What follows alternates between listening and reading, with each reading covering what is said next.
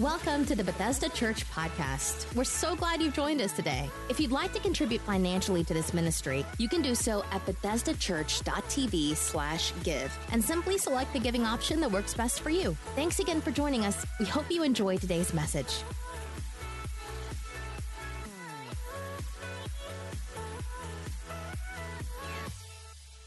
How's everybody doing now? You guys good? Couple things I want to share with you real quick that I forgot to hit. We have our Easter cards got damaged, the ones we're mailing out, so we have 2,000 extra Easter invites. Our guest services, I think we have those. Do we have those? We want to put a couple of those in your hand so you can invite a neighbor, a coworker, somebody to come with you on Easter Sunday. And let me say this, on Easter Sunday, whether you attend the 9 o'clock or the 11 o'clock, you better be here early, all right? There is a creative moment at the beginning of the service, and once those doors shut for about 5 or 10 minutes, you won't be able to get in. All right, we have to shut it because it's part of the creative moment. So you got to get here. There's going to be some incredible fun stuff, photo ops, all that stuff. So get here early. Hit your neighbor and tell them, get here early on Easter. All right, it's going to be an amazing time. We are finishing up our series on worship. And we've called this series Breaking the Silence. The premise of the series has been that one of the enemy's objectives has been to silence the people of God. And not just silence like our voice in culture, but even he's gone as far to silence our praise, to silence our worship. And so we've been talking about breaking the silence. And in week 1, we talked about house wars. Y'all remember that message? We talked about the house of David and the house of Saul. Scripture says in the book of 2 Samuel 3 that the house of David grew stronger and stronger, but the house of Saul grew weaker and weaker. And we did a comparison between the two houses, that the reason David's house got stronger is because David's house was a house of worship. And so how many know God wants to manifest himself through houses of David, through houses that have a sound to them, houses that have a sound of praise and a sound of worship. And then week 2, we talked about the why of worship. The why of worship. How many know if we lose our why, we will lose our way? We have to remember the why when it comes to worship. And then last week was probably my favorite message. We talked about pattern, not preference. So many of us, we treat worship as if it's our preference, that we get to decide what that looks like. Well, Pastor, I'm worshiping the Lord out of my heart. Well, God didn't say he wanted worshiped out of your heart. He said he wanted your hands lifted. He said he wanted shouts coming out of your mouth. He said he wanted us to sing loudly unto the Lord, to shout unto God with a voice of triumph, that there is a pattern. How many know God's big enough and bad enough that he gets to decide how he is to be worshiped? It's important. It's not preference. It's a pattern. And so today, we're going to be talking about winning in worship. Winning in worship. If there was a big idea for the series, it would be that worship is love expressed. That's what worship is. It's love that is expressed. Worship is not just having an internal affection for God. It's about expressing that affection. Marriage is a great example of this. You guys know how it is. Imagine if I never told Pastor Karen that I loved her. If I never told her that. And one day she comes and says, "Do you love me?" And I said, "Well, I told you on our wedding day I did, and if anything changes, I'll let you know." How many know that's probably not the right way to do it? That she wants to hear, "I love you." Just because I said it once doesn't mean that I don't say it again. I should say it every day in the marriage. How many know every day we ought to express our worship? God wants to hear your voice. God wants to see your praise and your worship.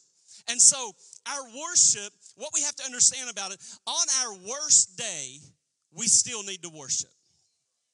On our worst day. And I know there are days and seasons and times in our life when it's difficult to worship. But I hope to show you that even on your worst day, you need worship. And my concern is that many people minimize the power of worship. Worship is not just about filling some space in a worship experience. It's about filling our lives with the presence of God. When we worship, we're not just singing. How many of you understand spiritual battles are being won while we worship, while we sing, while we praise, while we lift our hands? There are battles being won. It's why the psalmist said, teach my hands to fight and my fingers to war. What was he talking about? He was talking about the power of praise. He was talking about the power of worship. And with that in mind, my goal today is to arm you and to help you understand that on your worst day, you can still win if you choose worship. A great place to start today would be 2 Chronicles chapter 20. And the story zooms in on Israel's king Jehoshaphat. And this day began as the worst day of his 25-year reign. And in verse number 1 of 2 Chronicles 20, it says, after this, the Moabites and the Ammonites with some of the Meunites came to wage war against Jehoshaphat. Hit your neighbor real quick and just tell him you're in a spiritual war. You're in a spiritual war. Jehoshaphat had just came out of a disappointing defeat when he hears now, after we've already been beaten up in one battle, now he gets the news that 3 different armies have amassed and they are planning to attack him. One of the things I love about Scripture is that it is a living book. Jehoshaphat had 3 enemies attacking him. And I believe that there are many ways that the enemy attacks us, but I want to give you 3 that I felt impressed to share with you this week real quick. These are not in your notes, but you may want to write these down. The enemy is working, number 1, in your life and against your life to bring distraction. A lot of this last 2 years, distraction. Distraction. And some of you made up your mind at the beginning of the year, I'm going to seek God first. I'm going to attend church. I'm going to give and be generous. I'm going to get in a small group. I'm going to serve on the dream team. I'm going to start my day with prayer and a devotion. I'm going to get my spiritual life in order. And for many of you, even though you made all those decisions, it seems like there's constant things coming against you to pull you out of God's purpose. Projects at work, maybe they have stalled. Details you thought were covered, they come undone.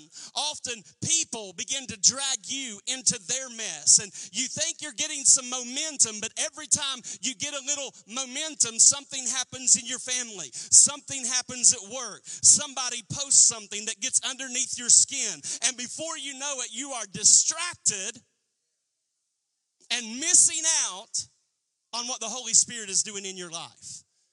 He brings distraction. The second thing that he wants to bring against us is destruction. The enemy has targeted areas of your life, areas of my life, to bring destruction. How do you know what areas? It's the areas that in one season you're like, it worked, but in this season it's not working for me. Like what used to work doesn't seem to be working now. No matter how hard I try, it seems to get worse instead of better. Many of you in this season feel like God's hand is not on you because things are not working. And many of you have even asked in this season, God, where are you? Why is this happening to me? And what I would tell you right here is the enemy wants to destroy your confidence in God. But if you don't hear anything else today, please hear your pastor as I speak this over you. God has not left you. God is still with you. God is still for you. You are still the head and not the tail. You are still above only and not beneath. It may seem that he's distant, but he is an ever-present help in the time of need. Give him praise if you know God is on your side today. He's bringing distraction. He's bringing destruction. And the third thing that he's bringing is discord. Nothing will set your spiritual life back faster than discord. What do you mean by that, Pastor Chad? I'm talking about broken relationships. I'm talking about people that were with you in one season not being with you in the next.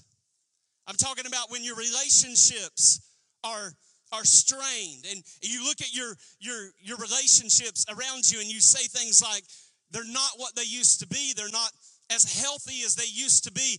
And you're wondering why certain people you were close to in one season, you're not close to in the next season. And you get all disgruntled about what's happening in your relationships because they're strained and they're broken. And some of you, if you're being real honest, you fighting with everybody. Here's what I know. I can handle one attack at a time. And if I'm feeling real good in the spirit, I can handle a couple of attacks at one time. But how many know life can get difficult when it seems that you got 3 enemies coming against you, 4 enemies coming against you, 5 enemies coming against you, that everywhere you turn, it's not one thing, it's 7 things coming against your life. And you probably feel in those seasons like Jehoshaphat, because Scripture says that he was shaken. He was shaken. His head was spinning. Decisions were harder to make. Fear was starting to weigh heavy on his chest. And many of you feel exactly like that. But I want you to look at 2 Chronicles chapter 20, verse number 3. Shaken, Jehoshaphat prayed. I mean, that's good right there. Shaken, Jehoshaphat prayed. He went to God for help and ordered a nationwide fast. Notice he was shaken, but it didn't keep him from stepping toward God. You know what's happened in the last 2 years in the church world is people have become shaken, and instead of stepping toward God, we have been stepping further and further away from God. Oh, I'm preaching about right now. Instead of running, we're allowing the problems and the things coming against us to intimidate us. But I want to announce to you today, stop allowing the enemy to intimidate you, but allow that to motivate you to move towards God, to go after God. Come on, somebody, give him praise right there. One translation of this verse said, Jehoshaphat resolved to seek the Lord. Stop retreating from the attacks. Get some resolve about you. When there's a fight around you, sometimes you got to stir up the fight that's in you. Paul told a young Timothy, stir the gift of God in you. Determine that you are going to worship in spite of bad news, in spite of struggles, in spite of setbacks, in spite of the chaos around you. When your world is at war, worship is your weapon. I'm going to say that again. When your world is at war, worship is your weapon. Please understand this today, that worry increases pressure. That when you and I worry about things instead of worshiping, when we worry, it increases the pressure in our lives. We begin complaining and grumbling about everything that's going on, all because worry increases the pressure. But on the other hand, you need to understand that worship releases the pressure. I want to say that one more time. Worship releases the pressure. If you want to come out of worry and struggle and grumbling and complaining, you got to stop with all the worrying and you got to step into a place of worship, because worship has the ability to relieve the pressure in your life. That's why Satan knows if I can shut you up, I can shut you down. But I refuse to let a rock cry out in my place today. I refuse to stand and watch other people praise for me. I know what God has done for me. He's been too good to me for me to sit there and be quiet in his presence. Let the church praise God today. Let the redeemed of the Lord say so.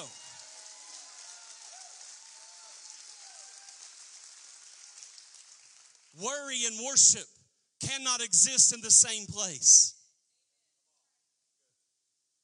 Oh, that's so good. Worry and worship cannot exist in the same place. One always displaces the other. So you have to choose to respond with worship. And for that reason, I want to give you 4 reasons that we win when we worship. 4 reasons. Number 1, worship refocuses my attention. It refocuses my attention. Your attention is your most prized possession.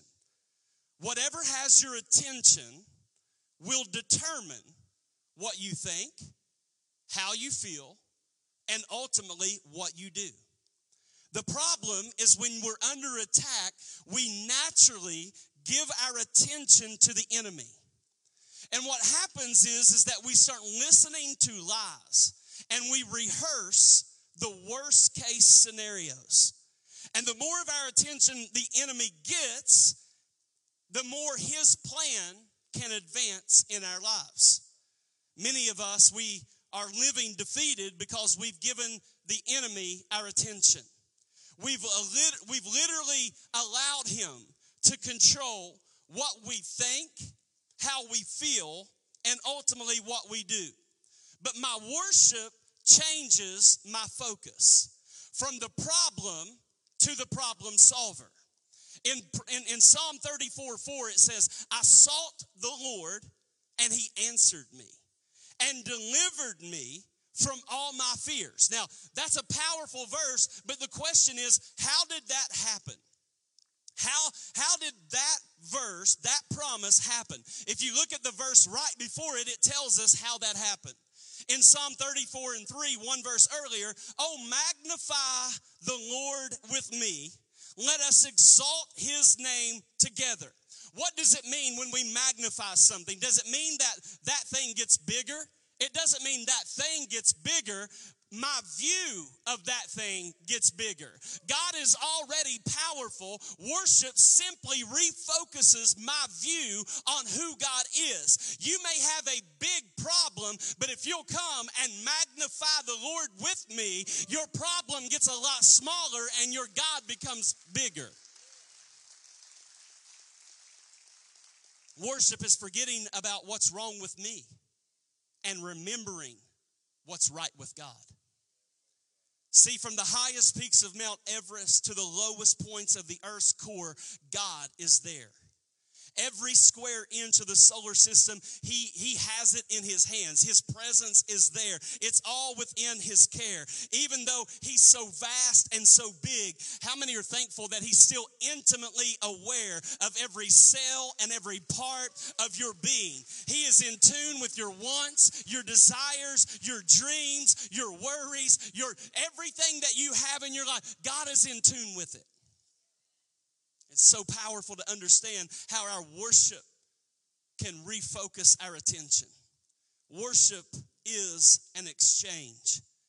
Because when we worship, the big problem, because here, I hate to even use this analogy, but some of us, our view of our problem is that it's just massive and it's insurmountable. And our view of God is just, he's little. But when I worship, my problem all of a sudden becomes smaller and smaller. And my God becomes bigger and bigger. Worship refocuses my attention. Secondly, worship reminds me who is in charge. Once the people of Israel refocused on God through worship, I love this. They refocused through worship, and then watch what happened. God spoke. Some of y'all, God ain't talked to me in a while. Well, it's because all you do is grumble and complain. He don't speak to complainers. He speaks to worshipers. They refocused their attention. They had to remember who was in charge. And in 2 Chronicles chapter 20, verse 15, it says, this is what the Lord says to you. Do not be afraid or discouraged because of this vast army. For the battle is not yours, but God's. How many know that is good news right there? The battle is not yours, but it belongs to God. Sometimes God will not get involved in the battle because you refuse to take your hands off the battle. A.W. Tozer said the reason why so many are troubled, still seeking, still making little forward progress is because they haven't yet come to the end of themselves. We're still trying to give orders and interfering with God's work within us. You want to know why you're tired all the time and why you're fatigued and why you're frustrated? It's because you won't take your hands off the battle long enough for God to put his hands on the battle. You've got to learn to relinquish the battle to God. You got to learn that he is still in charge. Worship brings me to the end of myself. That's what worship does. God cannot take a situation that has not been given to him. Worship makes your problem his problem. It makes my problem his problem. Meaning that the problems in your heart, the problems in your finances, in your marriage, in your children, that's why lifting our hands in worship is so profound. Because throughout history, raised hands have two meanings. It always means two things. Number one, it means victory. When I raise my hands, that is a sign of victory. Even if you're at a sporting event and your team scores, what's the first thing we all do? Well, I mean, we do this right here because it is a sign of victory. The other sign is that it's a sign of surrender. If someone pulls a gun out on you, what do you do if you don't have one? You lift your hands and you surrender. Here's the cool thing. In the presence of God and in worship, both victory and surrender happen simultaneously because the moment I surrender it to him, I also find victory in him. I got to take my hands off of it so that he can put his hands on it. Worship refocuses my attention. It reminds me of who's in charge. Number 3, worship releases my faith. It releases my faith. The king refocused his attention on God. He recognized that the battle belongs to God. And then in 2 Chronicles 20:21, it says, the king appointed singers to walk out ahead of the army, singing to the Lord and praising him for his holy splendor. And here's what they sang. Give thanks to the Lord. His faithful love endures forever. Now, it's a very unusual way to organize an army because he puts the singers in the front line, not the special forces, but the singers. Normally, the singers, the choir, the praise team, would bring up the rear. And the reason they were in the back is because if they won the battle, they could sing a song of victory. But also, if they lost the battle, they could change their song and sing one of defeat. And so normally the singing was based on what happened, but this time it was going to be based on what they believed would happen. Worshiping after God does it is gratitude. Worship before God does it is called faith.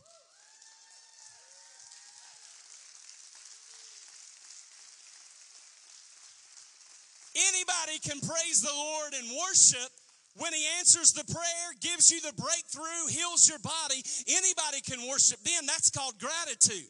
But I believe that God is looking for some people that can stand in the face of adversity and attack after attack and still raise their hands and still lift their voice and offer God the worship that he deserves because we believe he will move.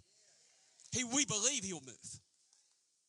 It sparks faith when we worship like that.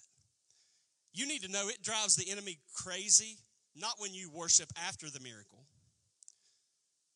It drives the enemy crazy when you worship that your marriage will be healed. When you worship that the addiction will be defeated. When you worship that your home will have harmony. When you worship that your promotion will come to pass. When you worship that that dream will become a reality. If you're believing God for anything today that hasn't happened yet, I dare you to take 20 seconds right now and give God some praise and some worship on the front end. On the front end. That's faith.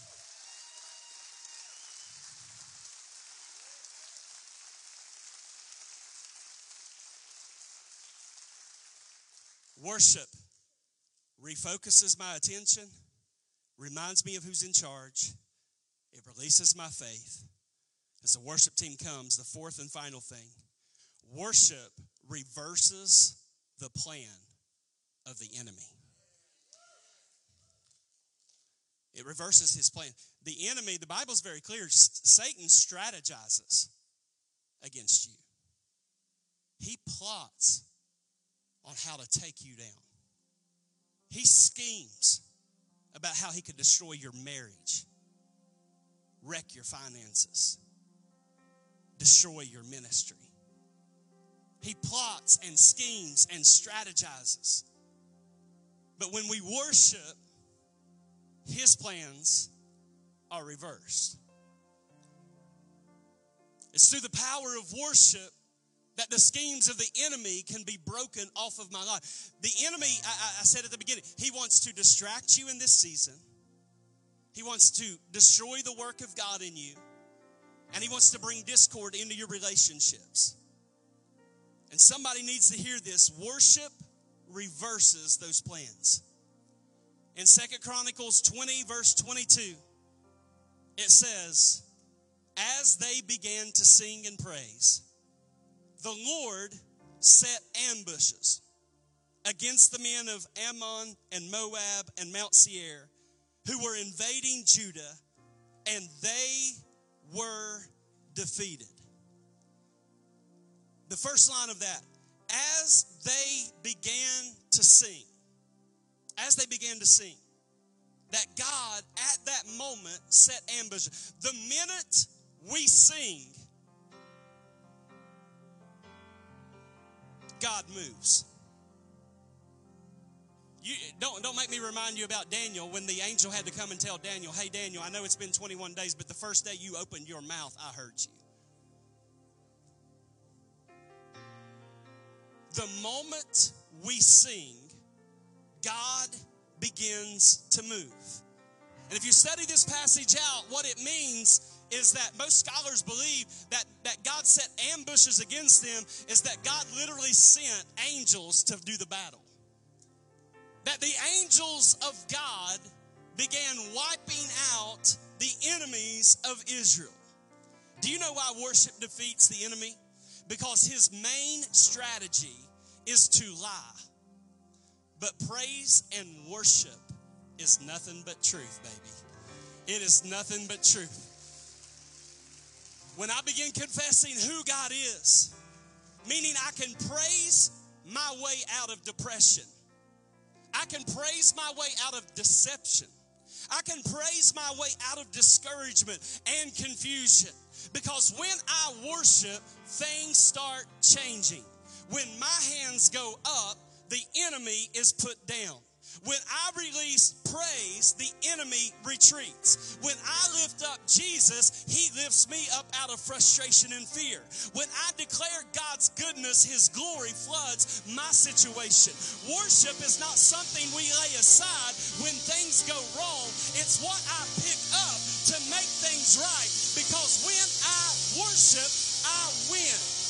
Come on, take 20 seconds right now. Stand to your feet. Let's give God some praise. Come on, open up your mouth. Come on, open up your mouth.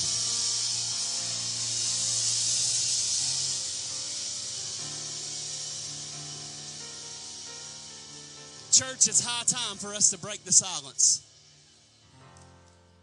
It's high time for us to break the silence. This is a house of worship. This is a house of David. If we don't get anything right, we're going to get worship right.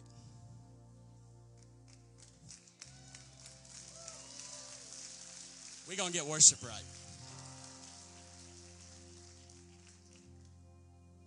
Are you thankful you've been in God's presence today?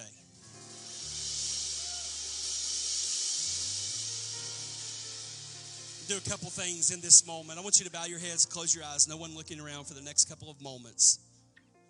And I know there may be people under the sound of my voice today, and the truth is you're not in relationship with God. So talking about worship just seems like a step that's really far from you right now. But here's what I would tell you. That when you give your life to Christ in that moment, you are just as holy as the person who has been saved for 50 years. There's not levels of holiness. There's blood of Jesus that washes us, that makes us as white as snow. And so if you're here today and you say, Pastor, I'm not in right relationship with God, I need to be saved, I need His grace and forgiveness today. If that is you, I'm not going to embarrass you. But if you would say, hey, I need to make things right and I don't want to leave here without doing that, I want to invite Jesus into my life today. If that's you, would you just throw your hand up right there where you are? Right there where you are. Say, that's me. Anyone at all? That's me. I need to make some things right. I need His grace. I need His forgiveness. I want God to save me. Anyone at all this morning? Thank you for this hand. God bless you. I see that hand. God bless you. Those of you watching online, our moderators would love to hear that you're making a decision to follow Christ. All you got to do is repeat this prayer after me, and there's no magic in the prayer. It's me helping give you some words to help you articulate what God is about to do in your heart. That's all that this is. The Bible says that all we have to do is ask and receive.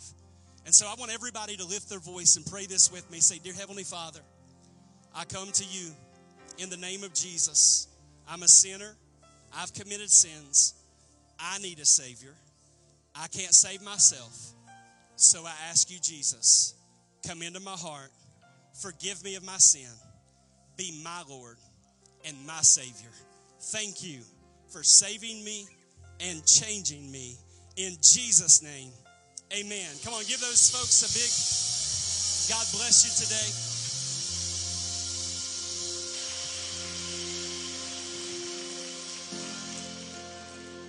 I'm going to ask that the prayer team and staff, if you would, the altars are open. The worship team's going to lead us. If you need prayer for anything at all, don't miss out on this moment. Thanks for listening to this week's message from Bethesda Church. We hope you'll stay connected by following us online. You can find us on Facebook, Twitter, Instagram, and our website, BethesdaChurch.tv. Thank you for joining us and have a great day.